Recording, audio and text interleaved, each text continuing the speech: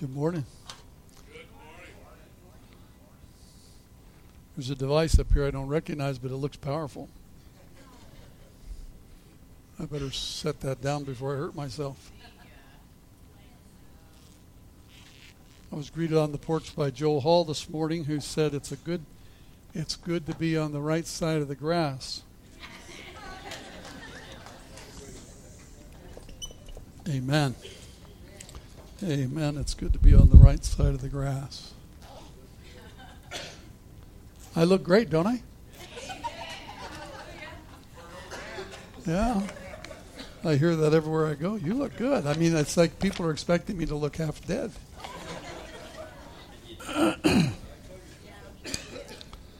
Well, it's wonderful to be here this morning, and I do appreciate the opportunity. This is the first time in the saddle for me since my event, which I'll talk about in a moment. Morning, Dad, Mom, Mario.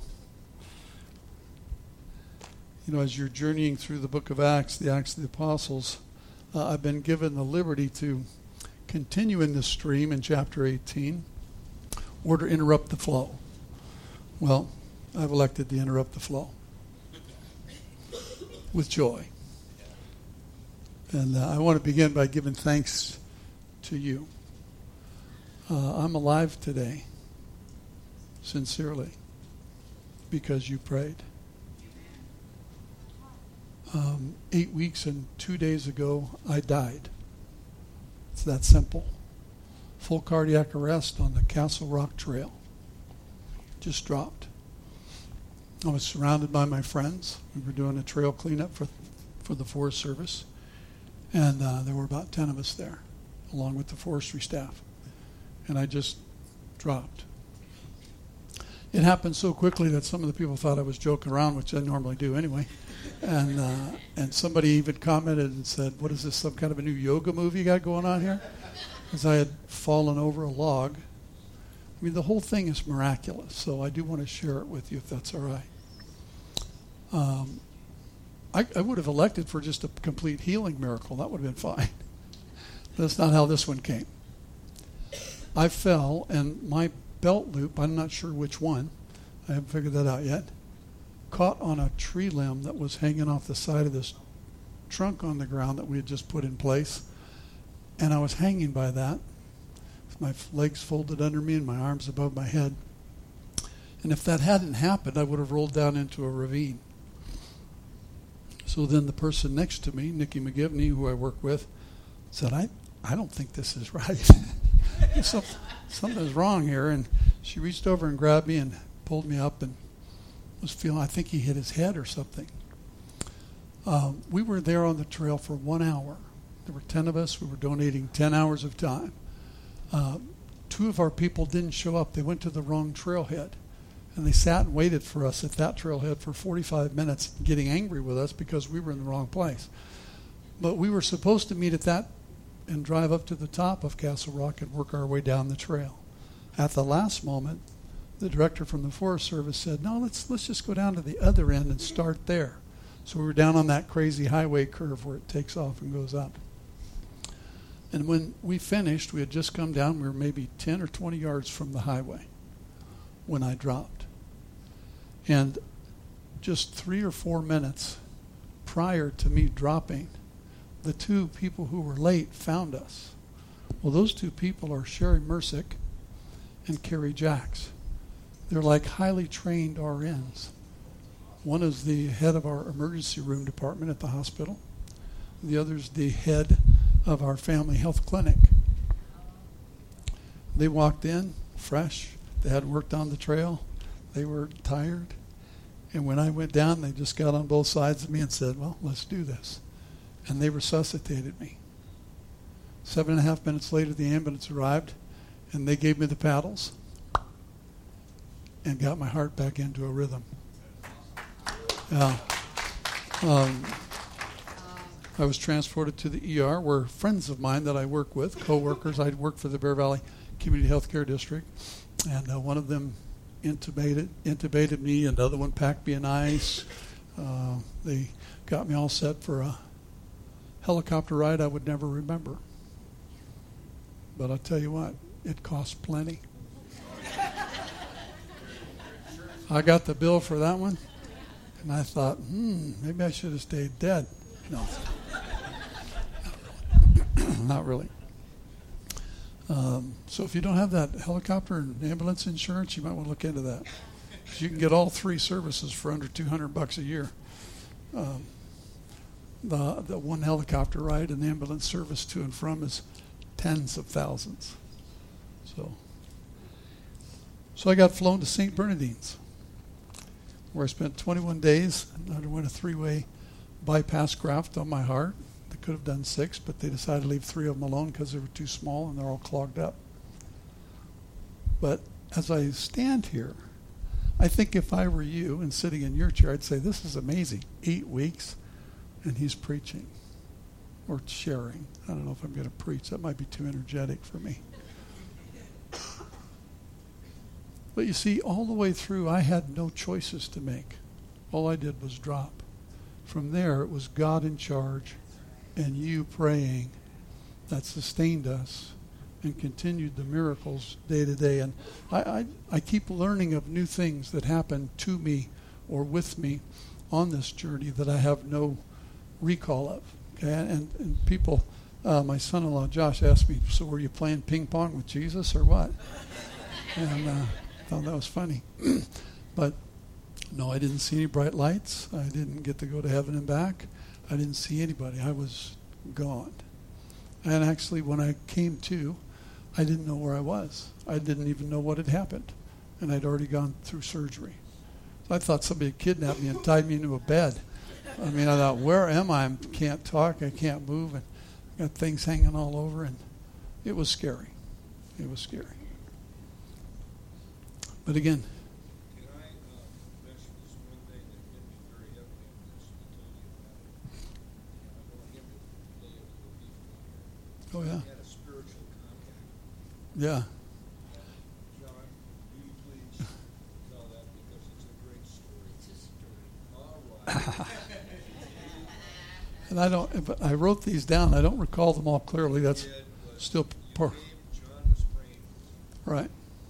He had a dream. He was telling me about it. He said it was so vivid he couldn't believe it. And then he said, you showed up at the door. Opened the door. He said, I'm all right. I'm going to be okay. And that was it. And you were Yeah. still in the hospital. And that's what John told me that he went through. And he said could see it as clear as day. And this is before we all got the word that he's going to be okay. Going to be okay. So there it is. That's a testimony through actually about a dozen people who began to pray and then felt a release and said he's going to be okay. I'm grateful for that. So I didn't know it was happening. So I thought Mario was in there, but now I see he's back there with Grandpa. That's awesome. So it's been a good journey back. Peggy's been taking great care of me. I mean, without her, I'd be lost. Amen? Totally lost. So August 26th will be a day I remember for a long time. And I have a similarity to Lazarus now, which is interesting. Lazarus was in the tomb 4 days before Jesus called him out. And when I was in the intensive care unit, they kept me sedated for 4 days before they decided to do surgery. And they wanted to make sure the lights were on up here before they fix my heart and bring back a carrot, So the lights are on and I'm back, and I tell you, life looks different. And I want to thank Rob Parley for his leadership this morning. The songs are different. And I know that maybe you can't relate to that, but when you start singing a song about my heart, giving praise, or the breath in my lungs comes from you, I want to give it back, all these things become way more meaningful. When it says I have a thankful heart and I have a grateful heart, I just have a heart. Hallelujah, and it's working, it's pumping. When I lay down in bed at night, it moves the bed. I wasn't doing that before, so. But the bottom line is thanks to you.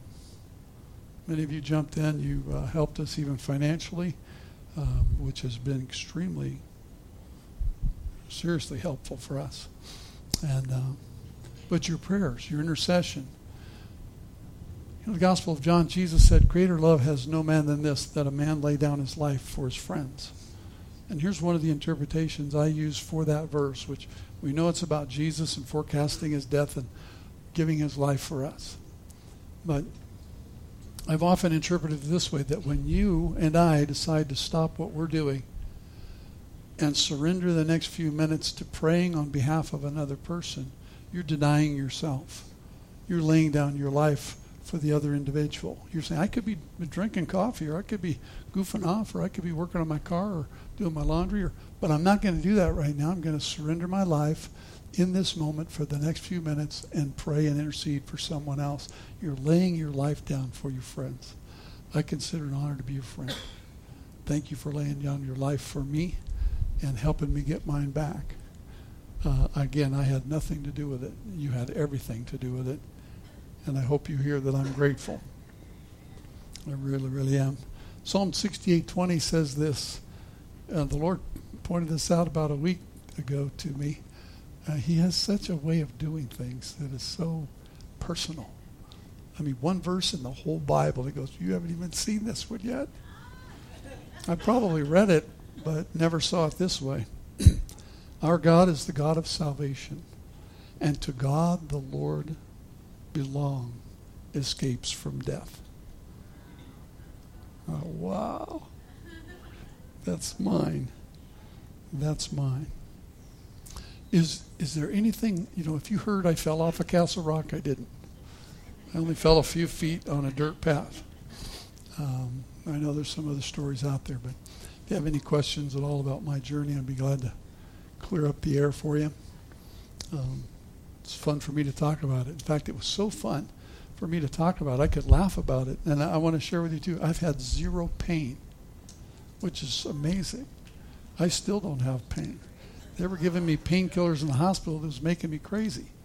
And when I got home, I just was taking Tylenol, and I only took it probably because it was in the regimen. But zero pain. Yeah, it's amazing. Yeah. Now, the physical therapy that came afterward, that's pain. That's pain. Every day, that's like, But I can guarantee I'm out walking most of you by now.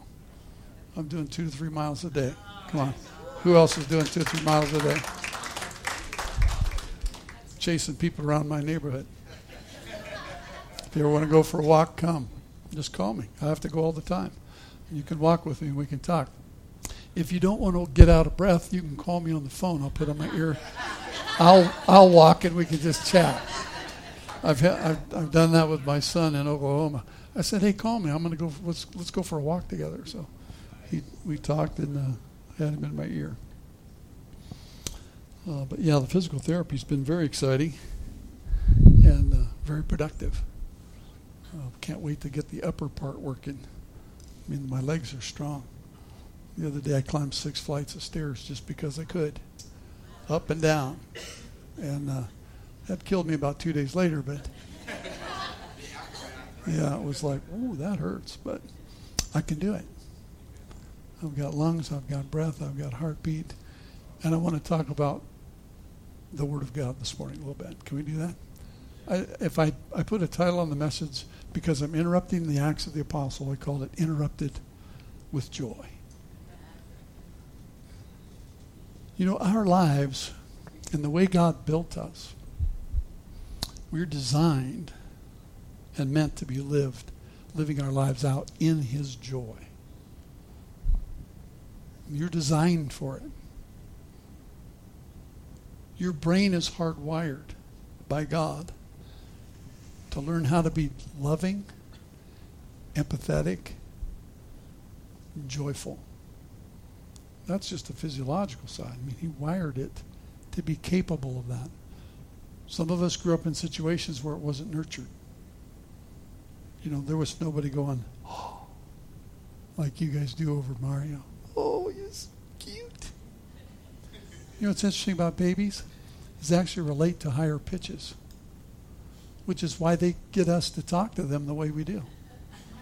Because if we talk to them in low tones, how you doing there, little fella? There's not a lot of response. But when we start winding up and go, oh, you're so cute, they respond. So they train us immediately. And then they train us for the rest of our lives. Because we're hardwired to connect. Joy comes from relationships. Joy is contagious. And joy is transformational. It can transform your life. I'm not talking about temporal happiness. I'm not talking about getting what you want. I'm talking about the sincere chara in the Greek, the joy of the Lord. Nehemiah 8:10. They had just finished building a wall around their city again. Nehemiah had led them for a number of days to reproduce the protection that was necessary around the city. When he was done, Ezra the scribe came in and began to teach from the law of God and give them and restore to them a truth from the Word of God. And at the end of that, there was so much commotion. They were laughing, they were cheering, some were crying because of what God had done to restore them as a people. It said you couldn't tell one from the other whether they were shouting out in victory or whether they were crying. But the noise was huge. And then the message was sent to them saying, look, this is a holy day unto the Lord. Go your way. Go back to your homes. Go back to your neighbors. Eat the fat, which was a celebration. Drink the sweet, again another celebration. For this day is holy unto the Lord, and the joy of the Lord is your strength. When you're in joy and you're in strong relationships that are supportive, you are strong. It just works that way. We know that there have been those of us, I say us because I come from an abusive home. I was raised in an alcoholic home. My dad became so abusive that my mom grabbed 4 boys and left. I was only 7, I think, somewhere in that age. So we had the effects of neglect and trauma and abuse on our lives at an early age. But when you come to the Lord and He gives you His joy, and it's His joy, and it comes to you, it's transformational. I don't feel like I carry the effects of those traumas anymore. I believe that God has healed me, and He heals us because He brings to us His life as a gift. Hebrews chapter 12, verse 2. I'll read 1 and 2.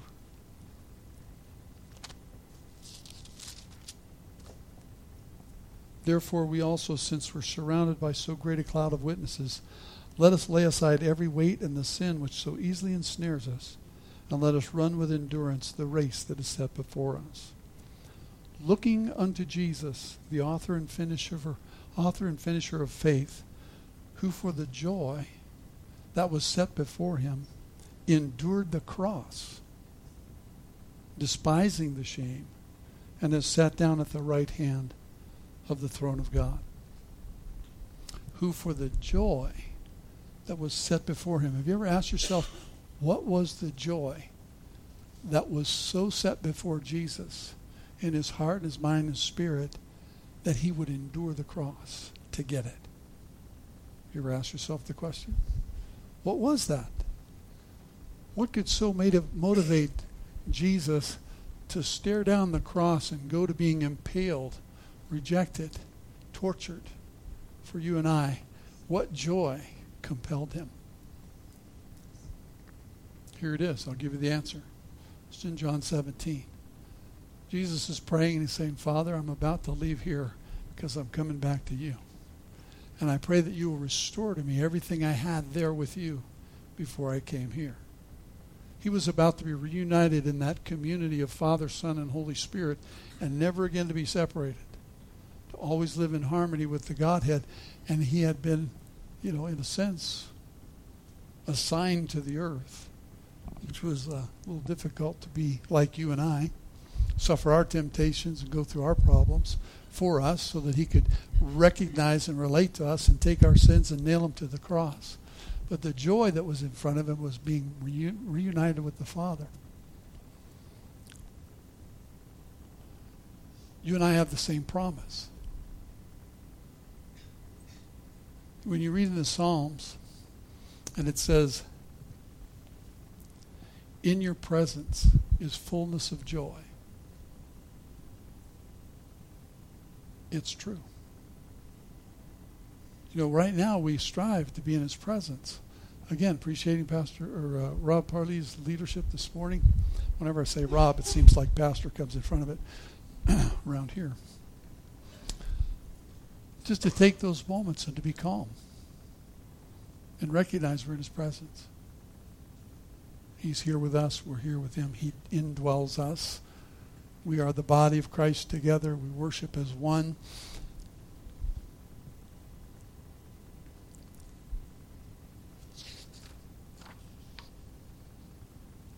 Psalm 16:11, you show me the path of life, and in your presence is fullness of joy. At your right hand are pleasures forevermore. Oh, wait. Nobody wins over babies. I learned a long time ago, if you're having a meeting, two things win: pets and children. And if either one enters the room, you may as well stop whatever you're doing. He is so cute.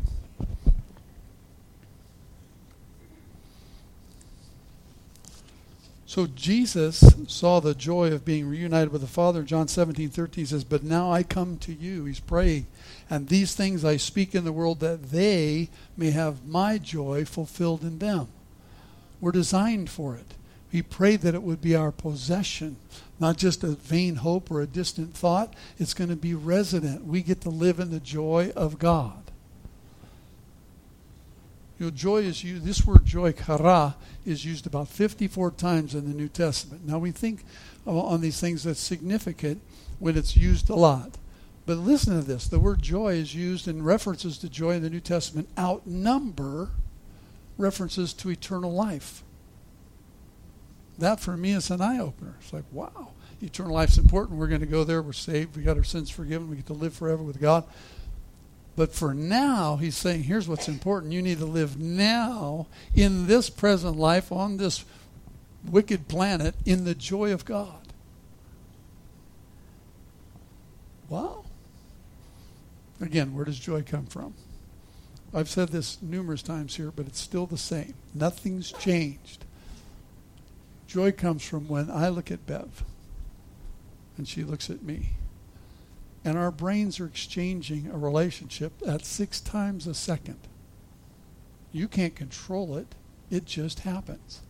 And so if she's smiling and I'm smiling, we're building joy. And that joy is what gives us life. Joy rebuilds the brokenness in our minds and in our spirit. Joy overcomes the crap of life. Oh, we used a 4-letter word in church.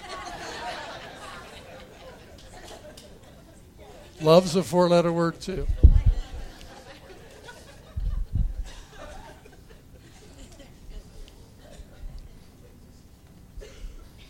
That's not even in my notes, I'm telling you. I'm going to write that down, though. Listen to some of the places in the New Testament where joy shows up. And you're aware of these. Most of you are aware of these. Joy in the New Testament means gladness, great happiness. How about when the shepherds saw the star? They were filled with joy. And then they ran down to Bethlehem. When the statement is made, well done, good and faithful servant. Enter into the joy of the Lord. The joy of your Lord. Mary, the Bible says, was filled with joy on the angel's announcement of her going to carry the Son of God. The 70 who were sent out in the name of Jesus returned with great joy because the demons were subject to them in the name of Jesus. There's joy in heaven when one sinner repents. I think it's Luke chapter 15 that gives us 3 stories. You know, the lost coin, the finding the pearl of great price or the gem in the field, and the return of the prodigal son. All 3 of those messages to us and parables of Jesus point us to the fact that when the lost thing is found, or when I sell everything I have to get this one possession, or my son comes home finally, it's about joy. It's about something returned that was lost. It's about being back in relationship. You know, in the prodigal son story, if you're unaware of this, it said the father was looking all the time. And when he saw his son coming, he ran to meet him, right? Now, that's contrary to Jewish practice. He wore a long robe, a long skirt that hung below his knees as the father of the home. And to run in it was actually almost forbidden. But he broke all the rules. He said, no, today, that's my son coming home. And I'm filled with joy, and I'm going to run to him, and we're going to be restored. And in just a few moments, I'm going to get 6 times a second going. And we're going to rebuild joy like this. And it's going to transform us in the present, and it's going to overcome our past. Wouldn't you run too? Wouldn't you sell everything you have to get that treasure of great price? Wouldn't you rejoice like the woman who said, I found the coin that was lost? There's significance in that. We'll take time for that, but sometimes they wore bracelets that had 10 coins on it. It was very meaningful. To lose one was just a nightmare. It's like your little charm bracelet. It's got the empty spot.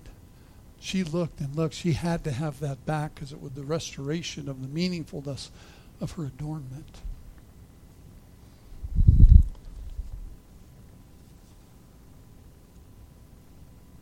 When the disciples saw the resurrected Lord, they were still unsure what was happening. But it said they were filled with joy, even though they didn't yet believe what had happened. Is it really him? Great joy. If it's him, we got joy. We're just still not sure.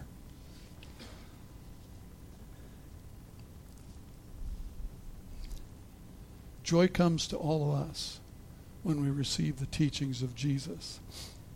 John 15:11 says, Jesus says, these things I have spoken to you, that my joy may remain in you, and that your joy may be full.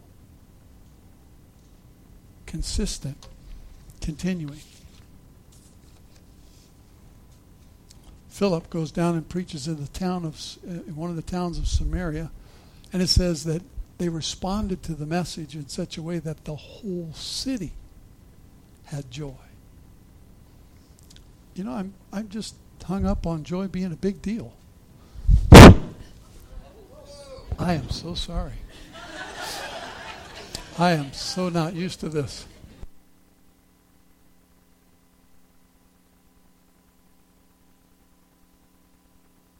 There. My apologies.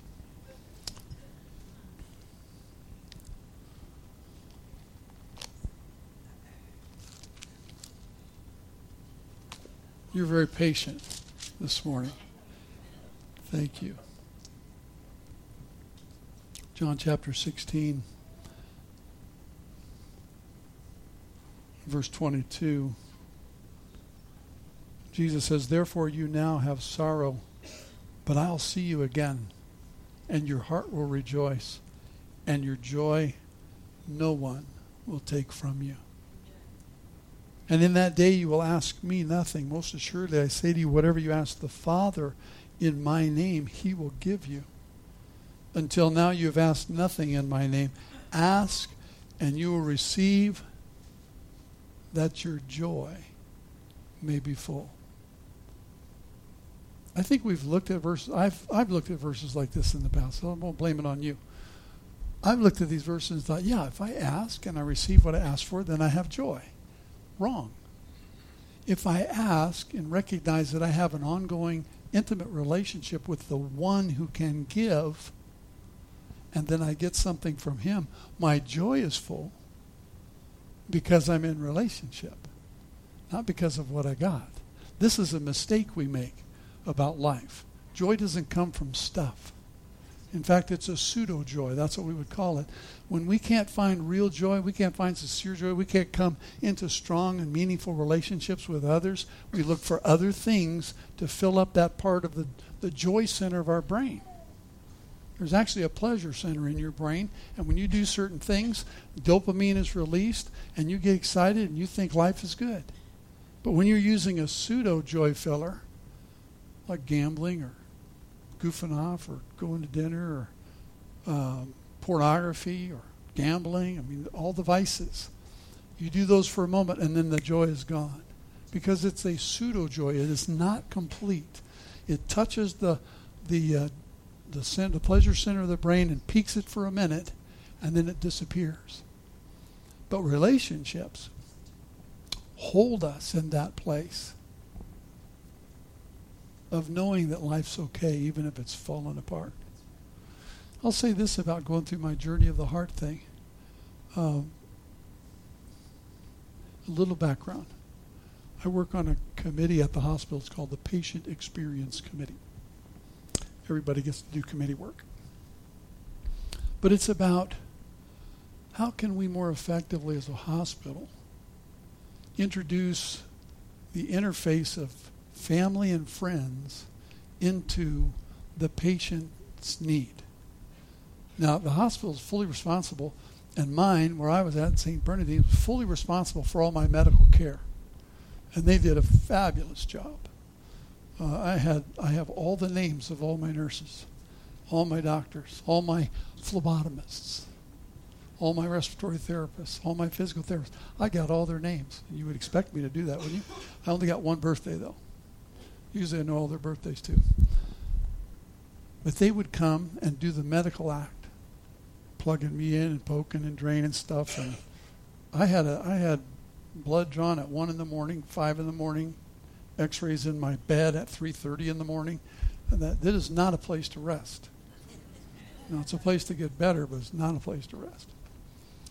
And they took care of me, and they plumbed me up, and they got me working. But there's a point in there where there's a longing. You don't even really recognize what's happening, but there's something missing. And on a Sunday afternoon, one of my coworkers walked in with a gift bag to visit me. I thought, do you bring gifts to people in the hospital? Well, it was just a carrier. I didn't realize this, but she opened it, and she pulled out of it a banner that little kids and their parents had made for me at work at the Mom and Dad Project. And we put it up on the wall. I mean, it was as big as this. And it had little colorful handprints and footprints that they made all around and wrote their names and Get Better, Papa Jeff. And, you know, these are little guys I read stories to.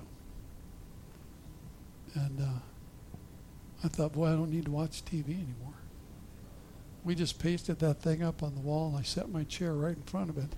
And I cried for days. And it began to restore me. People coming to see me. People I didn't even know were there. Julie just told me this morning that she came by when I was out of it and anointed my feet with oil. People came and prayed with me. People held phones to my head so other people could talk to me. I don't remember any. I apologize to you. I don't remember. But when that kind of stuff started happening, the joy started coming and the life started flowing. And it impacted my healing process in a way that no medical thing could help. So I'm kind of excited about going back to my patient experience committee at the hospital and saying, hey, I think I have some insights. You know, when it says visiting hours are over at 8 and 5 people just showed up, you bend the rules. You go, come on, we're going in anyway, because they need to see you. They need to have some exchange. They need to build some joy so they can get back and get whole. I think the reason I was on my feet in 6 weeks and doing great things as much as I could, Peggy kept track of me. There's certain things you can't do. She's, hey. It's hard letting her open the door for me. She put my socks on every day. I only put my socks on by myself once. I started last week, about a week ago, doing that for myself. She did it every day, taking care of me. It's been kind of fun.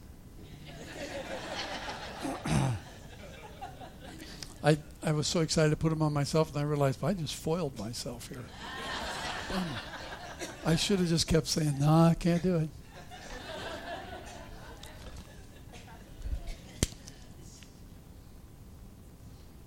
Jesus says to us, until now you've asked nothing in my name. Ask and you'll receive, that your joy may be full, because you know you're in relationship with the one who has the ability to give what you need. Not because you've got the stuff. And when we realize that, we'll stop asking for stuff. And we'll start searching for him in relationship. We'll start wanting to get in his presence where fullness of joy takes place. We'll start closing our eyes so we can look into his in the Spirit and say, I need 6 times a second with the King of Kings and the Lord of Lords to build such a solid relationship in me that I know life's going to be okay even if I drop dead.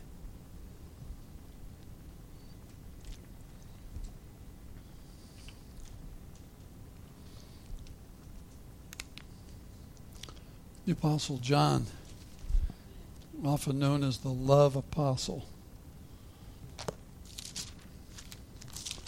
starts his little letters with this. 1 John 1.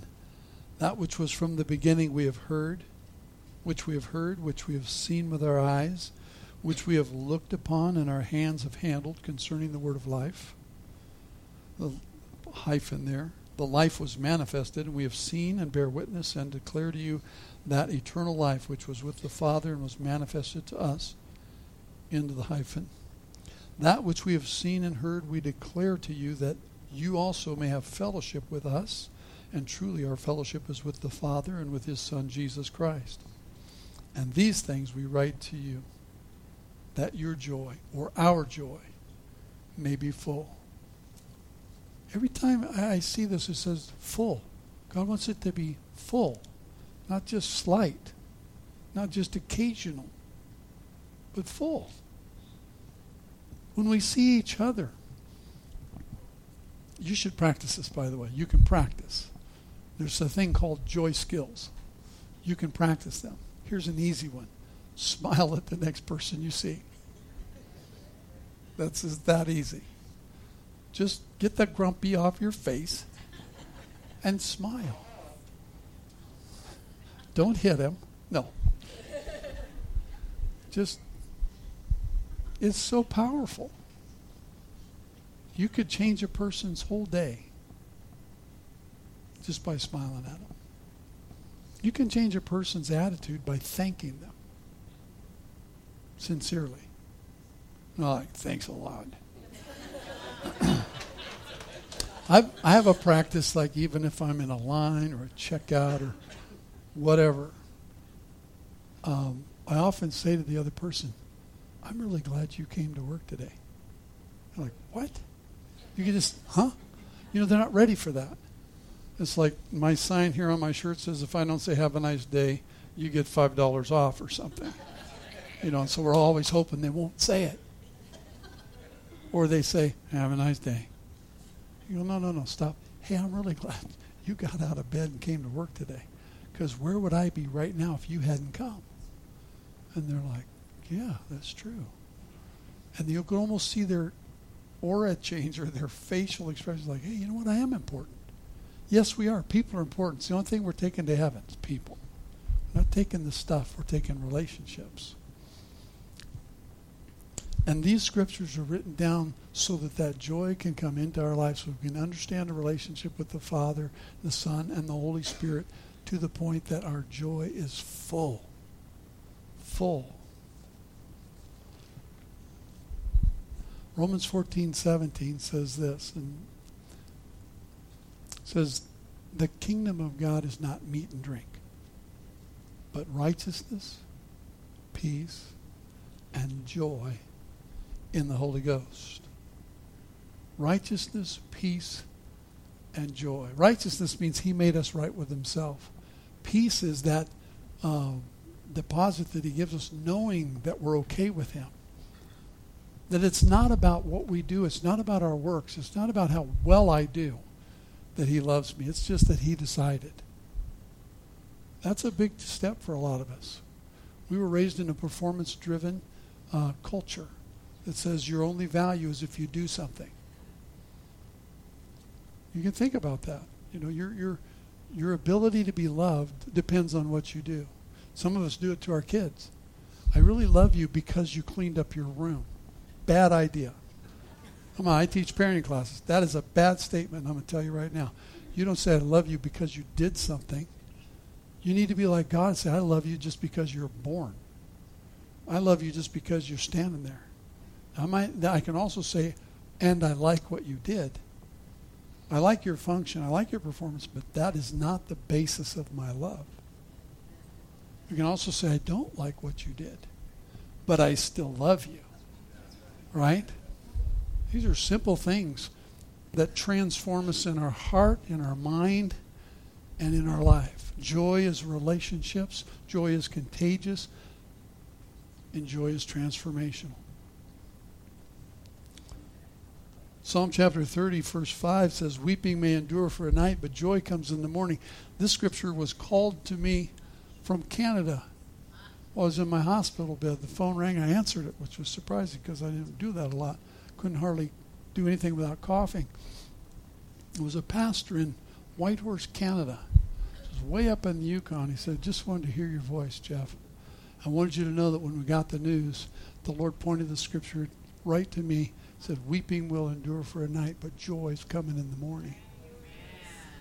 And he said, and he and his wife got on the phone and prayed with me. And that's just atypical of what you did, what so many did. You know, my kids came and sat next to the bed day after day after day, wondering, is our father going to live? That's traumatic. And I'm glad I didn't disappoint them. I know that's, you know, kind of like Lazarus, like, golly, you got to look forward to dying again. I hope it's a few years out, but weeping may endure for the night, but joy comes in the morning. James told us that even in our suffering, we should count it all joy when we suffer for Christ. Not just suffer for being dopey or stupid or being an irritant to somebody. The Bible tells us that even when we can't see him, we're filled with joy unspeakable and full of glory. That's in a suffering, trial-filled time. When I'm in the midst of my problem or my distress and I still can't see him, in that, I can still be filled with joy, unspeakable and full of glory, because I know he hasn't left me.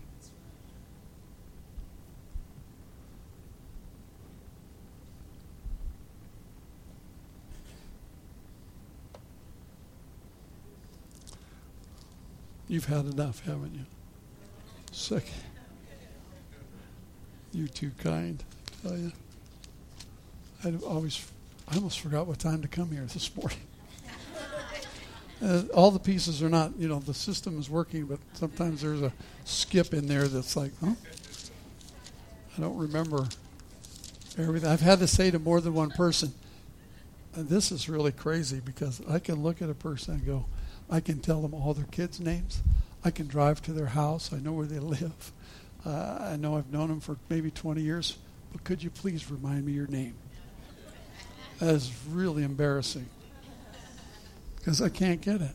It's like, I know you know me. And I had somebody hug me the other day and they said, you don't know me. I said, I appreciate you telling me that. I don't. I was wondering, do I know you? She just threw her arms around me and hugged me. And she said, you don't know me. And I really was thinking that. Good. I'm glad to know that. I said, I'm being hugged by somebody here. And she backed up with tears streaming down her face. She said, I've prayed for you every day since we got the news of your heart failure. I thought, somebody I've never met until that moment, but she was there to hug me and tell me, so glad to see an answer to my prayers. Whew. It's astounding, the things that have happened.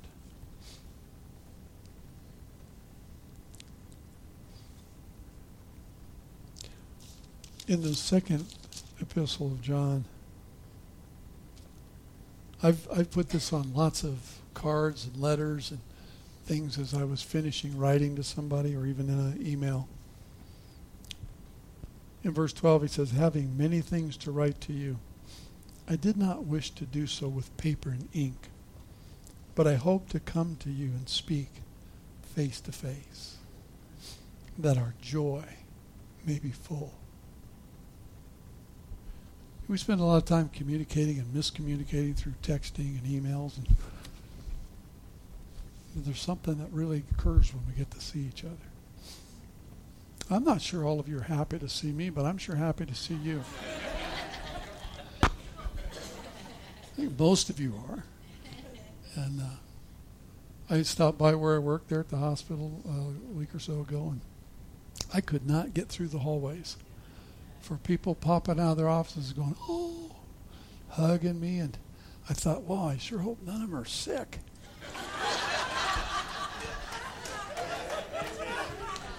Not really. Not really.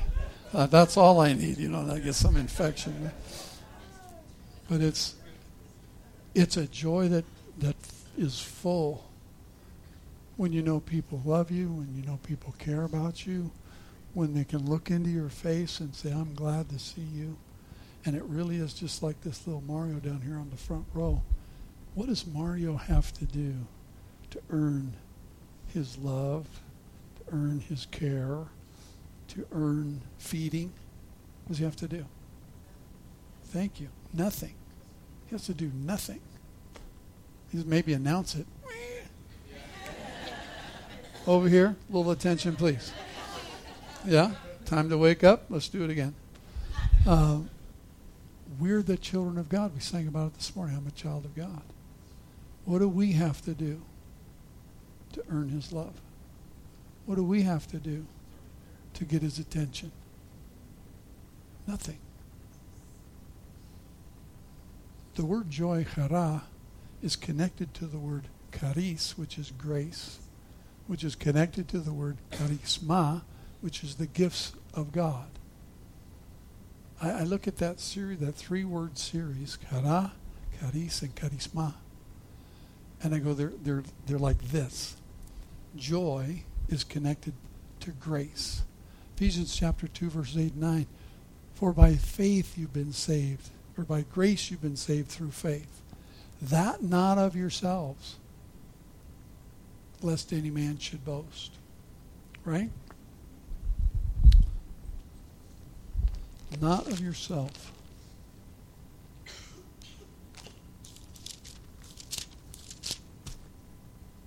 By grace you've been saved through faith, and that not of yourselves. It is the gift of God. So in one verse, you've got the charis and the charisma that's talking about chara. Because of you have his grace, and because it's a gift from God, you have joy. It's not of works, lest anyone should boast, for we are his workmanship, created in Christ Jesus for good works, which God prepared beforehand that we should walk in them. Grace. All we have to do is show up. We were created in his image. We were created for his pleasure. We were made in his image. And all he's wanted to do is build back relationship with us. That's it. He sent Jesus to the cross to restore the open door for us to be in relationship with himself, just so he could love on us. I'm going to read something to you, and then maybe we'll be done. Let's put a maybe in there. There's always a preacher's thing, maybe. I received a book in the mail 2 days ago from a good friend. His name's David Fritchie. He pastored in Reno. He used to be the dean at a Bible college I was part of, and he's just a great guy. And he sent me a book, unasked for. It's called Transformation. I'm going to read you chapter 2. Now, before you freak out, all his chapters are like a page long. Chapter 2 out of the book Transformation says confusing information with transformation. Travel with me back to the Garden of Eden. You're there walking with God in the cool of the evening. You're talking with God. You start telling God about him. You've accumulated a lot of information about him, and you want to impress him with all that you know. You pull out a notebook and start through an outline that you have prepared for the occasion, on which you have over 100 points of detail about God and things about him that are important. He listens for a time, and he smiles at your exuberance and also your limited ability to comprehend his full being. Finally, he grows a bit frustrated and bored by your telling of the detail and says simply, "Would you put that away and shut up? I am far greater than your comprehension will ever know, and far less interested to hear of it than you can imagine. I invited you to be with me, not so you could impress me with your accumulation of knowledge about me, but so we could just be together and love each other. You don't need to impress me. Just be with me." Now you're frustrated, for you are uncertain as to what that means and how to respond. You fear that you've offended God and that it's not an inconsequential matter. But he's looking at you and smiling. Then he says lovingly, "I just enjoy."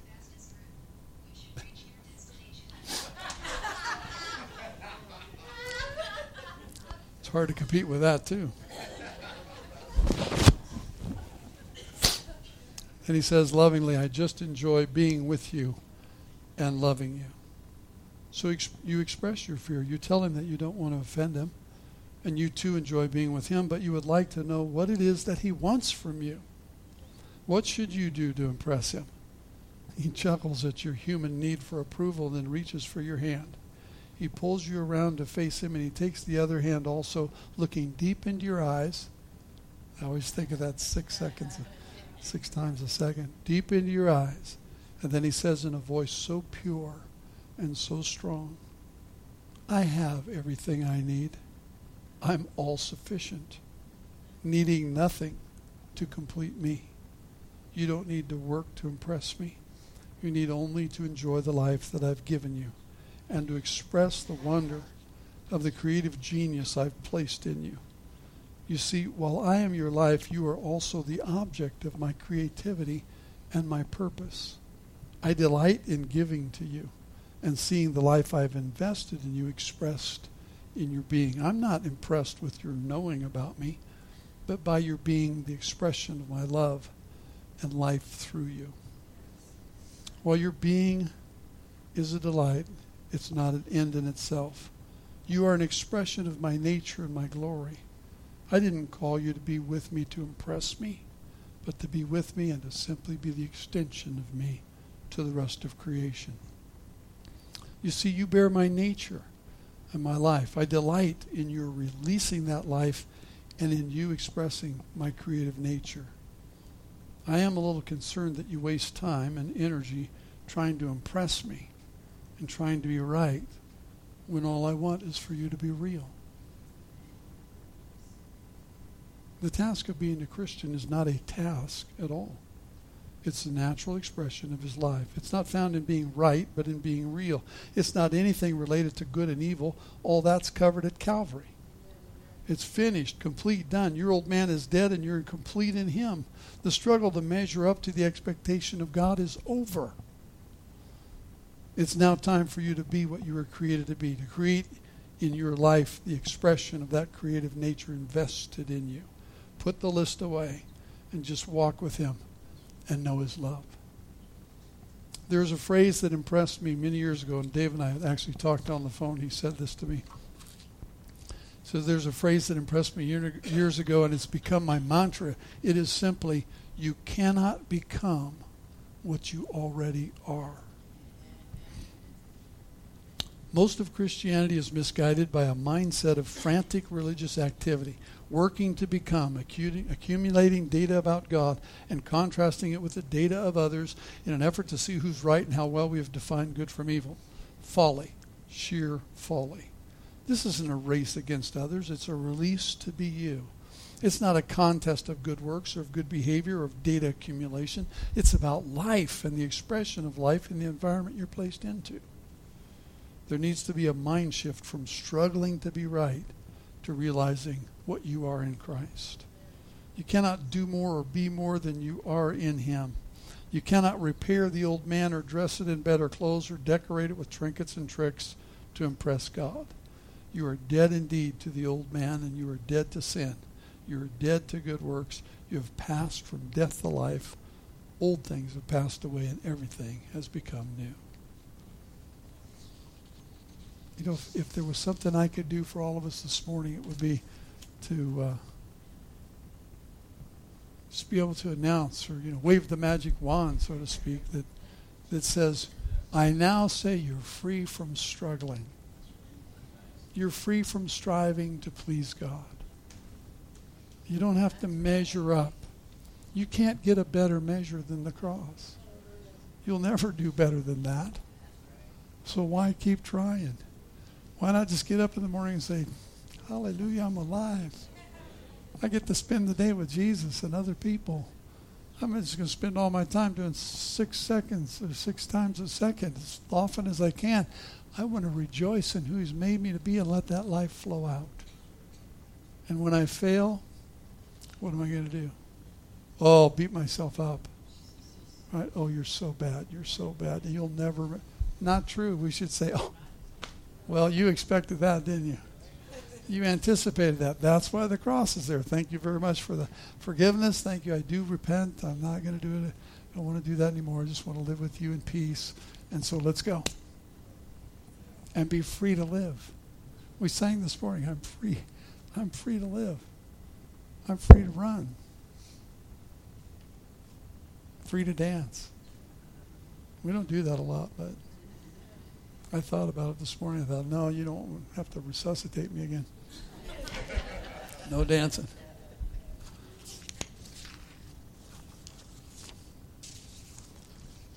Part of heart rehabilitation, cardio rehabilitation, is learning what to do with stress. Now, I really believe this about myself, okay? Just about me. I didn't have a cardiac arrest because I live in stress. I just don't live there. I'm too goofy for that. I mean, there's other reasons, probably all those things I ate or things I shouldn't have eaten, but I sure enjoyed. All that stuff, that. But I'm in a stress class. Peggy and I are in this class together. And it was presented to us that joy comes from people, places, things, and values. And as I pondered these things, my thoughts always returned to people. Every time. I tried to think of where's a place that brings me joy. When somebody says, hey, you want to go out to eat? I really don't care where we go. As long as I get to be with you. I really don't. What's your favorite meal, they might ask. What's your favorite meal? I go, well, technically breakfast. But my favorite meal is the one I get to eat with you. So pick. Doesn't matter to me. I don't care if we go to 7-Eleven and get popsicles. Let's just be together. That's enough. That's sustaining. That's powerful. That's life. Now, I know, of course, there are some places that you probably like to go that enhance joy. Maybe you sit by the lake or you go for a walk or you got your little corner in your house that you like to drink your tea at. And those are all powerful things. But if there's nobody else there, it can't bring you the kind of joy that God has in mind. Because joy is relational. Joy is in relationships. So if you're going to live by biblical values, then you're going to find yourself interacting with God and interacting with others.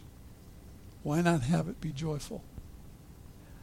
When Jesus said, Paul said in Romans, owe no man anything except to love him. Jesus said, this is my commandment. If you keep my commandments, you'll do well. What's his commandment?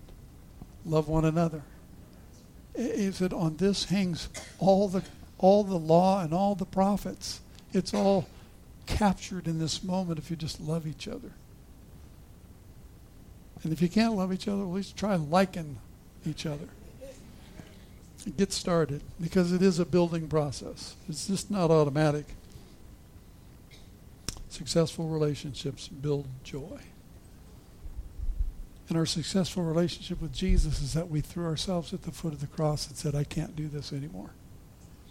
I'm a sinner. I'm separated from you. My sin keeps me out of relationship with you. My joy will never be full I'll never understand why I am who I am or why you made me the way I'm made until I surrender my life and my heart to you. And so we do that. We might have knelt down. We might have stood at a front. We might have done it in the woods. It doesn't matter, but somewhere we gave our heart to Jesus and said, it's yours now. Now I can say to him, and this one was broken. So, but you fixed it for me. I'm alive from the dead. Jesus, here's my heart. It's all yours. What more can I do to make you happy? And he says, nothing. Nothing. I'm plenty happy being back in relationship with you. It's nice not to be separated anymore. Do you want to go for a walk? Do you want to have a cup of tea? Do you want to read the Bible together? Do you want to go minister to somebody? You want to go to your job and make an impact? Whatever you want to do, let's go there. I'll go with you. I'll live inside of you, and you will never, ever be separated again. And when you do die, I'm not looking at you on purpose. Look at the ceiling. Sorry, Bev. Should look in a mirror. I already did, So when you do die, then you're going to really understand that being in his presence is fullness of joy. It's probably good that I didn't play ping pong with Jesus. Or that, I'm glad I didn't go and then have to come back. That would have been hard. Not my call. It's good to just be here. And I get a few more days to do something of value. But I know the greatest value that I have to God is just being with him. Of spending time with him.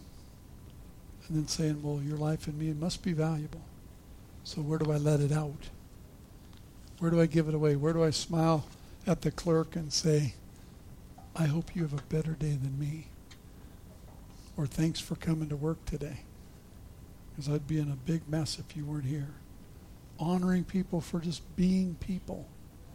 Loving one another just because God loves us. I hope this doesn't sound idealistic this morning. I just read the Bible different now.